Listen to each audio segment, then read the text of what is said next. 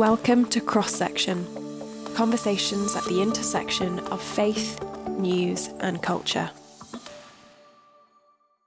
Hi, I'm Jo Evans and welcome to Cross Section. Welcome, in fact, to episode 10 of series 5, the series finale and our 45th episode of Cross Section. I want to take a minute before we get going in today's podcast to say thank you to our listeners. I was reading through some of the emails we get in and I was so deeply encouraged that some of you have felt emboldened to bring Jesus into conversation with your friends and colleagues because of listening to this podcast. For us, that is a huge answer to prayer and a testimony to the power of God and his work through his people by his Spirit. Thank you for coming for the ride as we work out how to do a slightly different type of podcast and for the encouragement you've shared with us. Our prayer is that many more will come to know Jesus, and we sincerely hope that the work we do here helps even a little bit. Right, emotional bit over. Getting on to the first thing we're going to talk about today, team, was an exciting event that you all went to. I didn't, don't worry, I'm not bitter. But on Tuesday morning at 7:45 a.m. was the parliamentary prayer breakfast. Danny, could you set the scene for those of us who weren't privileged enough to join? Well, this is an annual event that takes place in Westminster Hall, the oldest part of Parliament. Christians and other MPs join together with Christian leaders, Christian organisation leaders from across the UK to pray together, to worship, to hear about God and to pray for our politics, for our Parliament, for our government. Around 700 people were up bright and early in Westminster Hall. 180 or so MPs were in attendance, which is about more than a quarter of the MPs in Parliament, which is an amazing turnout, really. And then it was a chance to worship and to pray and to hear Dr. Amy Orr-Ewing talk about the power of forgiveness in public life. And so it's a prayer breakfast. So does that mean only Christians go or people of faith? Alicia, who was there? Yeah, it's definitely a mix. Immediately on my table, I had a Conservative MP, a Democratic Unionist MP, church leaders from Dagenham, which is a neighbouring borough to myself, and I think a Labour MP. So there's definitely a mix and a blend. And there's also members of Parliament who hold different faith traditions or have no faith at all who also attend this event. And we're all set around circular tables, good breakfast, coffee and tea on the go. So yeah, it's just a great opportunity to just engage. And of course, this was the event that was the catalyst for a lot of Parliament resignations last year. Peter, I know you had a particularly exciting morning. Why don't you tell us about who you got to chat to? Well, it wasn't because of the breakfast, because it wasn't an oyster fry, and there were some complaints on my table about that. But yeah, the Prime Minister does attend the prayer breakfast, often does the rounds. One of the joys, you're often sitting with your local MP, and some of our local MPs were there. So one of them is bold enough just to go and pull him over. So we got to meet the Prime Minister briefly, but it was lovely just to kind of meet him, engage with him, and just chat very briefly about what was happening in Northern Ireland, because that's where most of the people on my table were from.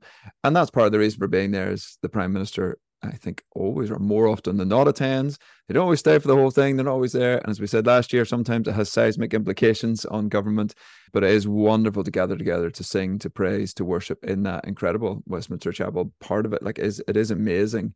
And these are small but important, I think, moments in the public square. I want to ask a more important question, but a less important question. I'm really curious, when you mentioned it as worship there, does everyone join in? Because some, for example, when you're at a wedding where it's a big mix of Christians and non-Christians, you can hear some people just kind of mumbling along or kind of miming the words. Does everyone go for it? Certainly where I was, they were going for it. There was a good volume. Now, of course, the beautiful vaulted building, and I presume it is partly designed around those acoustics. So I thought it sounded good where I was. There was a great band, I think, from LST and some other places helping to lead us. But there was real volume, and we were singing powerful words just about, absolutely focused on Jesus. These were powerful hymns. So I was really enjoying the worship. The hands were up. It was great. That's a cool image. I am aware that the theme for this breakfast was around the role of forgiveness in public life. Alicia, can you tell us a bit about the message that Amy Orr-Ewing brought? Yeah, she certainly crammed a lot in what was less than, I think, 19 minutes. Wow. She was challenging the culture, essentially, how we have, in her words, lost the art of forgiveness. We've lost its significance. There's a mindset or an attitude that to forgive is to somewhat downplay the harm that's happened to an individual or a community. Forgiveness is seen as weak. But she was also talking about the importance of how civil justice and forgiveness are not mutually exclusive. And she just posed a question that she kept coming back to in her address of how is it possible to not minimize the harm that has taken place to an individual, to a community who has been wronged, and yet not dehumanize them in the process of that. And of course, it would be wrong not to center your message and focus on the person of Jesus, because he perfectly balances that, how, by his wounds we've been healed, that at the cross of Calvary we know perfect justice, eternal justice, in that sense that each of us undeserving, nothing in ourselves that makes us right before a holy God, but Jesus has made it possible for us to be reconciled to the Father. And in this life where we have been wronged, that we can have confidence that eternal justice will take place, that actually we don't need to invoke revenge upon others. And so I won't take all the sound bites, because I know Peter was tweeting away at that moment, but it was a great challenge and a great opportunity to talk about the atonement and the person and the majesty of who Jesus is in that space amongst 700 individuals. Yeah, wow. Did you get a sense of how that went down in the room? Were people talking about it afterwards? Yeah, my meter, one of the MPs had no idea who the keynote speaker was. So I was being somewhat of a translator of, here it is in the booklet of who she is and her background. And towards the end, he said, what an inspiring message. He was like, I had no idea who Dr. Amy Orr-Ewing was. He was a Christian MP, but said he left inspired and encouraged. And I think he appreciated that there was kind of that gospel message that was shared in what is his place of worship, that beyond a parliamentary prayer breakfast, it's probably difficult to see the name of Jesus be elevated in that way. So yeah, there was definitely a sense of encouragement by it. It speaks right into a tension that we've seen, throughout. Well, we just see it all the time, don't we? In politics, in geopolitics, in situations across the world, that some of which we're going to talk about today, of how do you match up the gospel message of forgiveness and grace whilst the need to carry out justice and the need for there to be justice systems, even though we know they're not perfect. It's such a tension, isn't it? It was, and I think she navigated that well. She talked a little bit about her own story at the start and of being involved in and close with people who had suffered abuse. She wanted to absolutely own that. But I also really liked the way she talked about the kind of echoes of the deeper story in our search for justice, in our talking of forgiveness in this cultural moment. There's echoes of a deeper story. And actually, we all got a booklet at the prayer breakfast about the architecture of the Palace of Westminster and the House of Parliament. And that might seem a strange link, but part of the thing is they're deeply written into the DNA, into the fabric of the building, are the fact that it is a chapel in parts, that it has these verses and text written within it, and that the echoes, as Amy was saying, of the deeper story are right throughout that building. Now, there are moments where I don't think they're adhering to that and we want to call them out in that, but actually it's written into the fabric and DNA.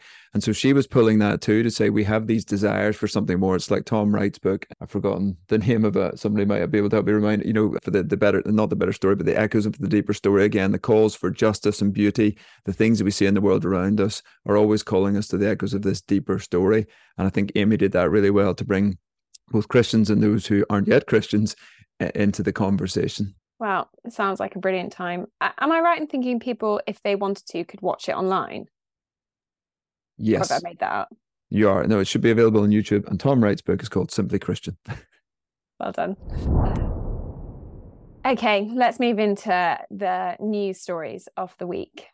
On Saturday morning, Yevgeny Burgozhin, the leader of the Wagner group, began a mutiny on Putin and said that they would march to Moscow. If you're not aware, the Wagner group is a mercenary group outside of the Russian military that has been fighting for Russia in Ukraine. It's made up of ex-prisoners and people that Russia doesn't want to include in its army, and yet Putin has said that they completely fund the Wagner group. They've been responsible for many, many atrocities and have kind of been Russia's left hand in various conflicts. But Prigozhin basically denounced the war, denounced Putin, and he started making this journey to Moscow. Somewhere along the way, something changed, and he ended up in Belarus, heading for exile instead. It looks like the Wagner Group in its current form is coming to an end. Peter, where's the story at now, and how significant is this in the Russia-Ukraine conflict moving forward? So I think the honest answer is, I don't know. I don't think anybody knows. I don't think we know if any of the things you've said are true, not because we doubt you, Joe, because almost none of it can be truly verified. I mean, I know some of us on here are pretty close to kind of news junkies, and following on Saturday was just fascinating, trying to explain to my kids why I found this so interesting. There was a coup on the go in Russia, and then it stopped short, and then he's maybe in exile. Have we actually seen him? Can we verify any of this? And at its core, Putin is an agent of chaos. And he's got this guy, Vladislav Surkov, used to be his main guy, who was a theater impresario, who was an advertiser and was Putin's key advisor for many, many years. And Putin loves chaos. He loves misinformation. He loves lies. That is what he plays in. And it's almost impossible to know if anything he's saying is true. And, you know, just to riff on a theme for me, but that goes back to the chaos themes of Genesis 1. He loves chaos because in the chaos, he finds pathways through. So I'm not convinced that we know almost anything about what happened on Saturday, fascinating as it is. And I certainly don't think we know the outcome. And all the wars he does, he loves non-linear warfare. He catches people every time we can't think we know what's going on. It's disinformation. It's disruption of our elections. It's disruption in the field of warfare. He uses criminal forces, information, technology, economics, diplomacy, pulls you in, pulls you out, pushes you out. I mean, and that is what he plays in. And then other people are learning from it. And so that's where I think we see the ripple effects is people realize that chaos creates space for the strong man to come through. And that's what Putin has played in. There will be consequences, but I'm not sure anybody can categorically say what they'll be. I mean, the Wagner Group, you're right. There's a lot that we can't say for certain, but it certainly seems like the Wagner Group we used to create momentum in Ukraine by Russia, and it would seem they have now gone. And it would seem that that's going to destabilize things for Russia. And Danny, talk to us about goodies and baddies in geopolitics. There's a desire to put a neat narrative on this story. And I know, it's not as simple as that. So talk to us about that. Well, it gets very complicated because Prigozhin and his mercenaries were part of the war against the Ukraine. They were firmly on the side of the baddies. And then suddenly he was turning against Putin. So people were like, oh, maybe we should cheer him on. Maybe he's the person that's going to help bring down Putin. But that gets very, very messy because is my enemy's enemy my friend? Well, possibly in some simple utilitarian thing. But as Peter said, it feeds into this chaos that just builds and builds. And I think over the decades of geopolitics, we've seen some of the mess of side switching that's happened. I think one of the most notable examples was when the United States backed Iraq in the Iran-Iraq war in the 1980s. They saw Iraq as the way of countering the growing power of the regime in Iran. But then suddenly Iraq became the enemy. And so the first Gulf War in the early 1990s. And you see these sides shifting where countries try and back one horse and then realize that actually maybe that horse isn't going to help them. So they shift to another one. And I think that creates some of the challenges for us in knowing how to navigate and to understand these situations, because we want to put people into simple camps of goodies and baddies, and it just doesn't work like that. These forces get far too complicated, and you see the disruption and the violence of warfare. And we want the simple, whose side should we be on? And it's rarely as easy as that. So Putin, Garry Kasparov is the former world chess champion, a real critic of Putin. And I think he's got this great line, I'm pretty sure it's him: information warfare is not about creating an alternate truth, but eroding our basic ability to distinguish truth at all. And I think that goes to the heart of so much of these conversations. Ukraine, Russia, lots of these things. And then it bubbles out, the American election, Biden, Trump, Hunter Biden, all these things we just don't even know. And it doesn't matter for Russia or the forces of chaos. we're all doubting whether anything we read anymore is true. And that is part of their aim. And it's incredibly destabilizing. Every week we meet to plan what we're going to talk about on Cross Section and where we think the conversation should go. Although you might be able to tell we don't completely script these conversations. But one of the things we were talking about is there another response for Christians other than simply pray for peace? You know, how do we think through these things when it's kind of evil? Yeah, again, that's very simplistic terms, but evil working against evil. How do we process that? How do we respond to that? Well, I think we want to find actions as well, because praying for peace is essential. We cannot neglect that. But in other areas of life, we don't just want to pray. We want to see how can we contribute to the incoming of God's kingdom? How can we act and live in a way that sees justice done? So how can we be peacemakers in this context? And I don't know. There is nothing that I can do today or tomorrow that is going to help bring peace in Ukraine and in Russia. But I think the ambition that we do more than just pray is important, that we are able to take actions that seek justice and pursue peace in our world. At the same time, while we hope and we have a sure and a certain hope that justice will be done, and we have hope in God's coming kingdom where wars will cease and suffering will end. So we pray for peace. We have hope that peace will come, but we also look for ways that we can work for peace in our world today.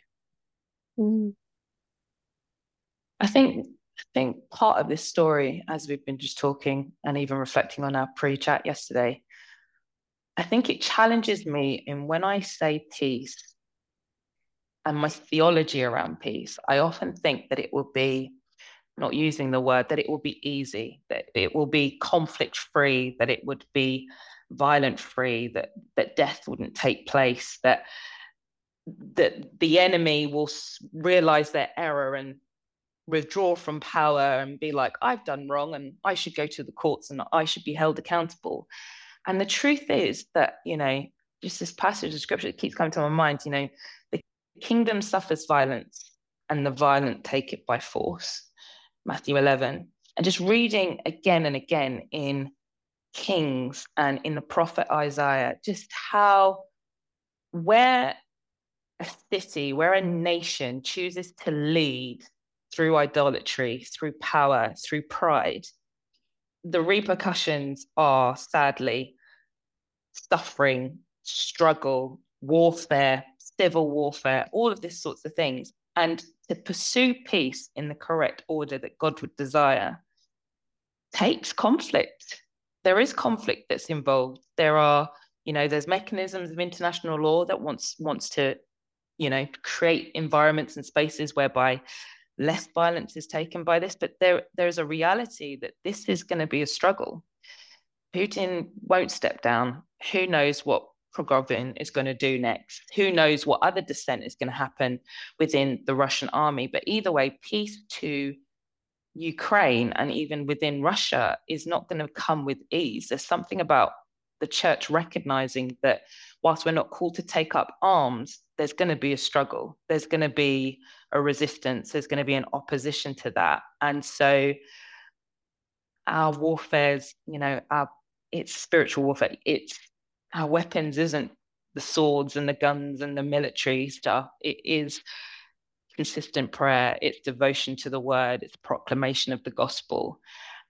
And in God's due time, the day of judgment ultimately lies with him. So for me, it's an imperfect answer of how we get there. But I think there's that reality that praying is important, but there's going to be a struggle in that. And I just think to personalize it one more level again, because I totally agree, is let your yes be yes. As in, it's really easy to get into the world of spin and just slight deviations. And this is where the chaos and the misinformation comes. Let's not say that every single service was the best service ever, or that every single organization we work for is the best organization ever, or this is the most important campaign, or the government's doing X and exaggerate. Like there's a real integrity call to us to be really truthful and to do that well. And that's small, but actually incredibly significant, because it's really easy to get sucked into the game where everybody else is exaggerating and slightly spinning something. We're like, okay, let our yes be yes and be known for people who say it absolutely as it is and tell it straight in a world of chaos. That's incredibly important. And I think the right Christian reaction to pray for peace, for a large part, that is what we can do when the conflict is countries away. But I guess it could be, Christians could take that as an excuse for being passive when the conflict is much closer to home on issues of justice, various things that we've talked about on the podcast, whether that's violence against women, racism, all sorts of different issues. It's not always enough. Just we should take everything to the Lord in prayer and pray for peace. But that can't be an excuse for inactivity, to remain silent. And that's so different from, we've got to not conflate that with the Old Testament pattern of justice and God delivering justice through his nation, because we live in a time post Jesus where, as we've said, Jesus is the one who will ultimately carry out justice. But we follow a God of justice and as he said, Peter, a God of truth. And it's our role as Christians to speak up in those ways. So in the Wagner story, we're dealing with, again, simplified terms, but a physical threat of evil. And now we address a somewhat more theoretical threat as we look to yet another AI story in the news.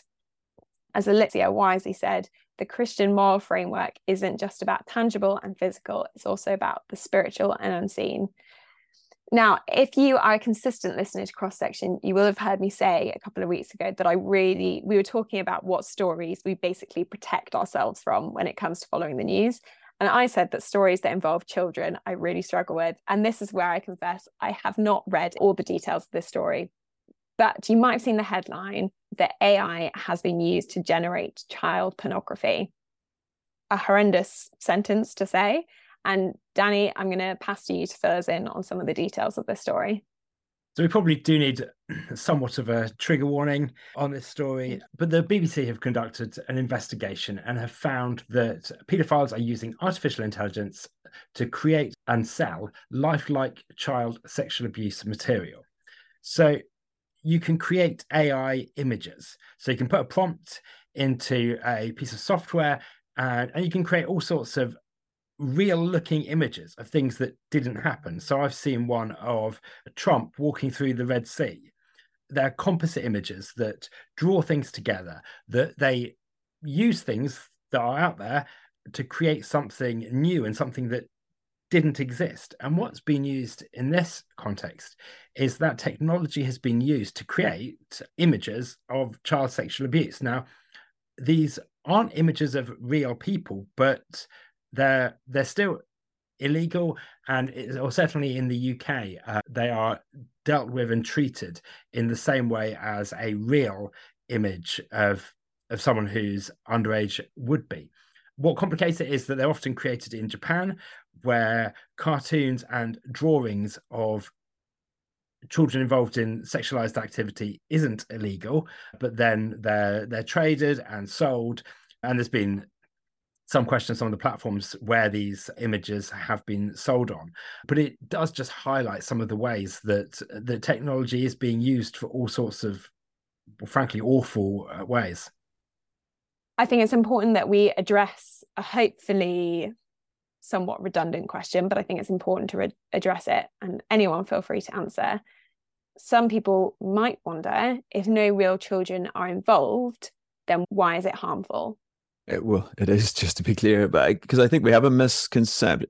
So the victims in the normal child abuse scenario, the main people harmed, but we seem to forget that it dehumanizes the abuser. And it's hard for us to think about that sometimes initially. This kind of forces that back on us to remember that actually the act of abuse dehumanizes both people in the equation. Now, very obviously, the victims, and that is first in our mind. There are no real victims here, as you say, on the face of it. But what it's doing is it's curating our habits. It's changing who we are. Some of us actually had the privilege of listening to John Wyatt, who's thought a lot about AI. And one of the things he was talking about is its persuasion. It knows us. It knows how to push our buttons, and it gets us interested in something. And once, of course, you're interested in that thing, you can bridge across to real life. But also it's shaping our kind of pseudo intimacy and giving us ideas around this. So AI is going to be really good at that because it knows us so well and knows how to connect with us. So it's doing all that shaping. And I remember, I think it was Rachel Gardner who led Romance Academy, saying that actually pornography, and we're not talking about child abuse, it's just pornography in general, working with young people, can be as disruptive for people because we are such an image-driven culture. So in some ways, it's almost as bad, if not worse, than other things that happen between people, because that stays in the mind and you can't get away from it. It's playing in your mind. We are so image driven, and that's part of who we are. So again, that's another reason why this is so harmful, because it's setting up a set of desires and images in somebody's mind that are likely to play out in real life. And so it's dehumanizing, yes, the abuser here, but they are humans too. And that's a tough conversation we also need to wrestle with. And just picking up on what Peter was saying, John Wyatt spoke about how AI has operated and how it's developed and changed, how initially it is often used to attract our attention and to distract us from other things, algorithms that hold our attention, but it moves into a mode of persuasion, and it's trying to persuade us of things. And then the next step is that it creates intimacy and a false sense of intimacy around that because it's not based on anything real. But back to, Joe, your original question around this, I think it plays on an idea that kind of harm is individualized, that it's just one person and a victim and an abuser. And yes, in often cases, that is the primary relationship of harm. But we sometimes restrict harm to say, well, if it hasn't harmed a person, it's not harmful. But that doesn't account for the societal impact of it, of how it affects what we think of and how ideas are normalized and people access perhaps images that are composites, but then does that change how they think of people who are real people? How does it affect their relationships and their friendships and their family? And I think all of these things, we can't just think of things now so narrowly on an individual basis. We need to think of the wider community and societal impact. Yeah, thank you. So I want to widen this slightly from this particular story and this particular issue to a wider story of AI. Love when I can do this, referring to a listener email that we received from Lee. Lee has written in and saying, I think it's interesting how the creators of AI are now the ones warning us about its power and how they now feel lost and helpless in controlling it. For me, it's an interesting image of where the secular world is at the moment and how we are ultimately powerless over huge things like this. I know without my faith, I would struggle to not feel anxious and overwhelmed when reading these types of headlines. So I suppose there may be an opportunity for us as Christians to bring that positive message of the gospel and of purpose in our life to the whole conversation. I also think it's important for us as Christians to show caution in using and championing AI in its current form. Whilst it has obvious benefits, I think we could take a position in this as the Christian church. So I guess my question is, what would you say to Lee? And how do we prepare as Christians for the whole world of moral dilemmas that are going to come our way as AI develops and becomes more normalized? Nice, easy question for you. Anyone feel free to jump in. I think Lee's spot on. I mean, it's so massive, isn't it? And we'll probably return to this. Like, what is AI? AI is everything, and it's too simplistic to say it's good or it's bad. I think the Amish have a lot to teach us. Sometimes people perceive the Amish as anti-technology. They're absolutely not. They just don't presume it's good straight away. In fact, they kind of almost presume it's problematic and then test it and see. And only once they've ascertained which bits are useful do they take them in. And there's probably something in that for us to think about. And I think it opens up loads of ethical questions. So I think we don't have good ethical frameworks. And this is a place, and again, John Wyatt was encouraging us during the week, where we can enter the conversation and talk about morality or ethics or rights or wrongs. I mean, people go, oh, well, that's clearly wrong over here, AI and the child abuse story. But maybe this thing's okay. And what's in between? But they don't have a framework. People are almost acknowledging we don't know on what basis we would make this decision. And so at least we can come in and say, well, let's think about it. What does it mean to be human? What does it mean to be human in a world full of intelligent machines? some of which are good, some of which are bad, and let's drive through that conversation. So if nothing else, we don't have to have all the answers. No one else has. What a fascinating place to start the conversation about ethics and what it is to be a human being. Alicia is sitting with her finger just hovering on her mute button. Is she coming in? Is she coming in? Come on, solve this for us. Do you know why I'm hovering? Because my mind has just gone completely into a different space, and I'm like, is this helpful? But I'll give it a go, and then I'll trust Joe will edit out if it's totally pointless. My thought, or I don't know if you saw the Matrix final film, The Revolution, the machines. This is before your time, Joe. You might be a little bit too young for the Matrix. Anyway, it's just Neo, who is I don't know, some type of messiah, but it's a conversation, or it's AI pre-AI in the sense that the machines take over, and they take over by force. There's violence. They, want to destroy the colony. But Neo, who is the chosen one, must go to the somewhat outer world in order to bring redemption. And how does he do it? He gives his life as a ransom for the people. Go watch it. You need to watch all three of the Matrix. And I sit there, and there's something about AI where I'm just like, humanity is longing for a world in which they can create, inverted commas, a utopia. Something where there's meaning, where there's purpose, where there's fulfillment, and they're creating it using their intellect, their intelligence, their creativity. And there then comes a point when they're outdone by the work of their creation. And it just encourages me as a Christian, as a member of the global church, that what we're chasing after isn't AI, but the kingdom of God. And that is the kind of the apologetic, the moment that we need to speak into this culture and this time, that the kingdom of God is far outreaching, the one that Christ is going to come back and bring heaven to earth, reconcile all people to himself, bring peace, harmony, no tears, the lion will lay down with the lamb. That isn't AI generated, but it's a kingdom that I am longing for. And it's one that I'm pursuing after. And it doesn't come through violence. It doesn't come through manipulation. It doesn't come through depraved thinking that is creating AI pornography of children. It's so much better than that and enriching than that. And so that's where my mind's going with this conversation. I think the church needs to talk about the kingdom of God more intentionally, to debunk every attempt of humans' intention of creating an artificially intelligent world. Yes, that is never getting cut. Amen.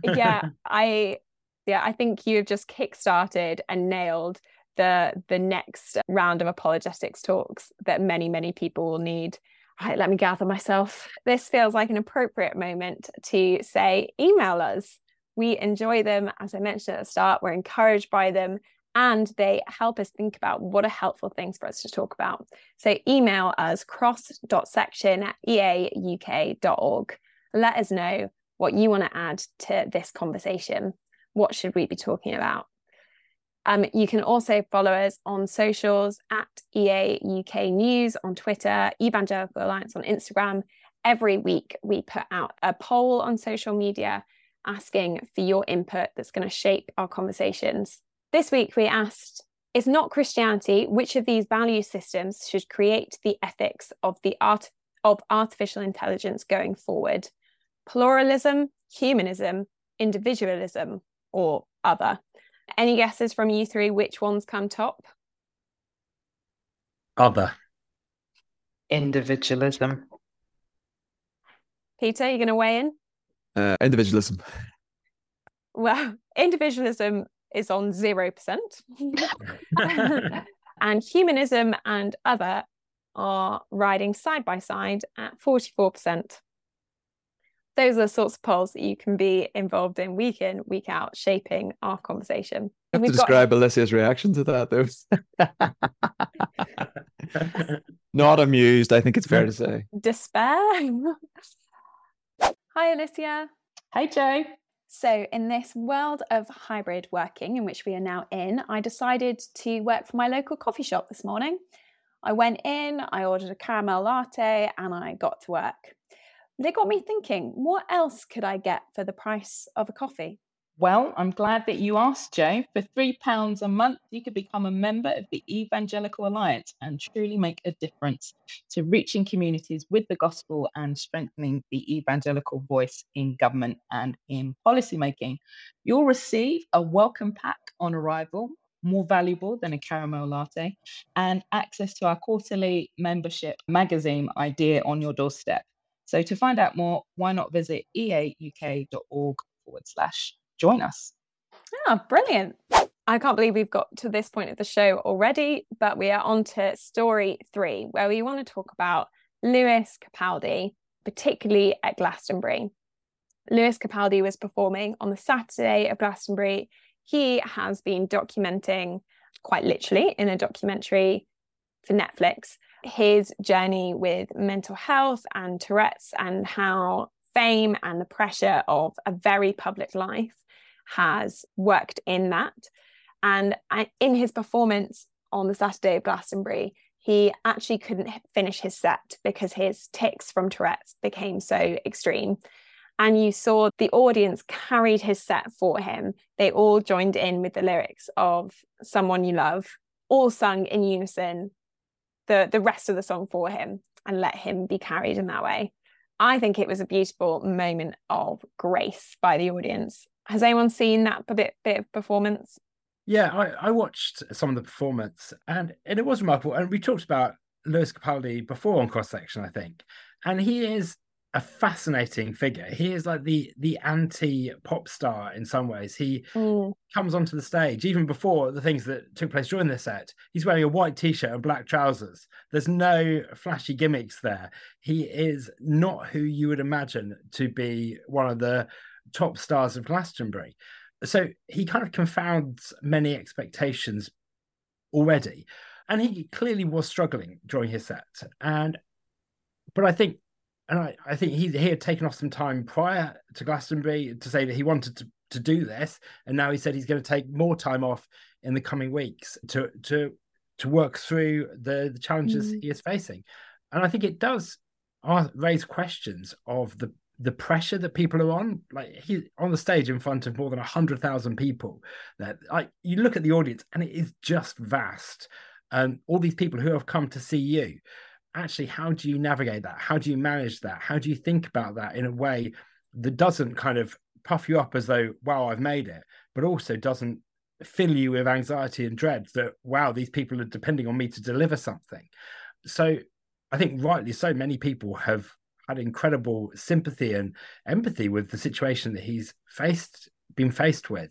Yeah, I found it quite a remarkable situation. I've been watching his Netflix documentary, and in the first few minutes you hear him say, the success made me feel more insecure and more self-conscious of my own abilities, talking about how he's sort of the most insecure he's ever been in his life. And it made me think, is this the pinnacle of what happens when your worth and your identity are riding on you and your abilities? And this has been a big, in my circles anyway, this has been a big conversation point of this week. Everyone's saying, oh, have you seen this? What do you think of this?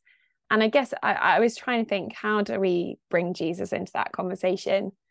And I wonder if it's as simple as asking, if a friend brings it up, just saying, well, what could you say to him to make him feel better? What does the world have to offer, so that we don't feel the crippling pressure of our identity and our worth starts and ends with us? For sure. That's a great contribution, one to share. I think you're talking about grace. I think the crowd instantaneously modeled forgiveness as well in a very unusual way, because there's other artists that didn't get the same level of care for their performance or turning up late or not providing the set list. I was definitely moved similarly. Lewis Capaldi isn't someone that I listen to, but to see an individual so broken and so struggling in the public space, and yet was prepared to stand and absorb and not leave the stage, and see a crowd and audience kind of willing him on, not just for the set list, but I hope longer term willing him on to good and better health, which is what he's taking a break for. So yeah, I think that there's a great model of how do we come alongside people in their vulnerabilities and in their weakness. And there's an opportunity for us as Christians to mirror and to call out the gold in them in spite of their failures and their failings at that moment. Yeah, I'm not the world's greatest cultural critic on Glastonbury. I'll confess that up front, but I did read an article in the Guardian about it and how his set displayed. The title was "The Best of Human Spirit." I suppose for me, that's what caught me was that it's like the writer was searching for what was going on there. And Amy picked this up. If I bring it around a bit again, it's the Echoes piece. She said, look, why do we have this deep desire for justice in a world that says we're just a random collection of cells? Where does that come from?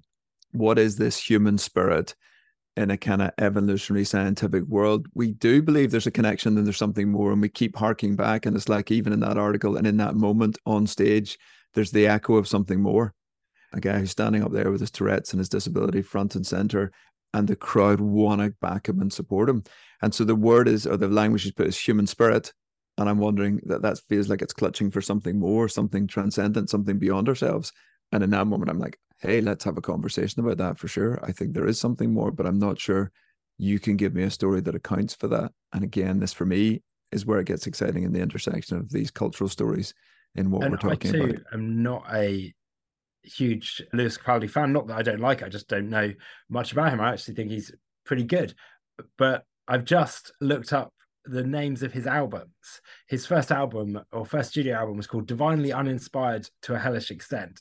But his follow-up, released this year, was called Broken by a Desire to be Heavenly Sent, which seems to sum up the challenge that he's been facing and that we're talking about here.